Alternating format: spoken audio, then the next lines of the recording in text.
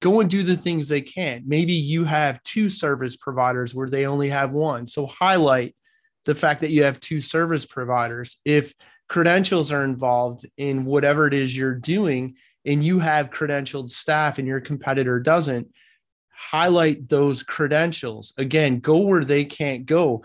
The other thing, and this is huge upside, is go where they aren't marketing. And I see a lot of upside in this regard for some of the more established industries, say manufacturing, tool and die, contract manufacturing, plastics, composites, whatever it might be.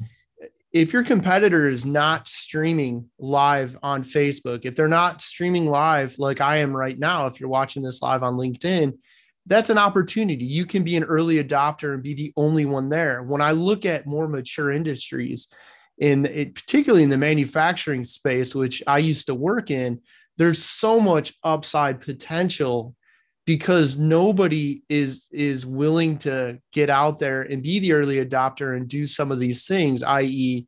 be present live, highlighting the differences, the competitive advantage of your manufacturing company on a platform like LinkedIn or YouTube, or insert the appropriate social media platform here. And again, there's a strategy to that too, but I figured I'd jump on live, share a little bit about one of our recent experiences with our client, which, really when you're building out that marketing and advertising campaign, keep it simple and focus on, where can you go that your competitors can't? And also where can you go that they aren't? So, if you've got credentialed staff and they don't, highlight the credentials, they can't go there.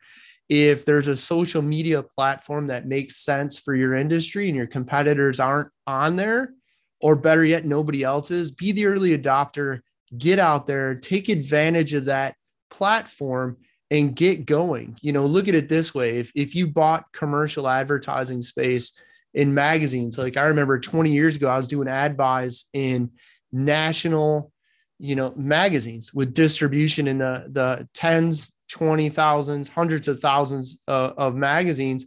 It was expensive. If you've ever bought ad time on radio, it's expensive. If you bought TV spots, it's expensive. And here we are, thanks to social media, and there's a platform for every industry.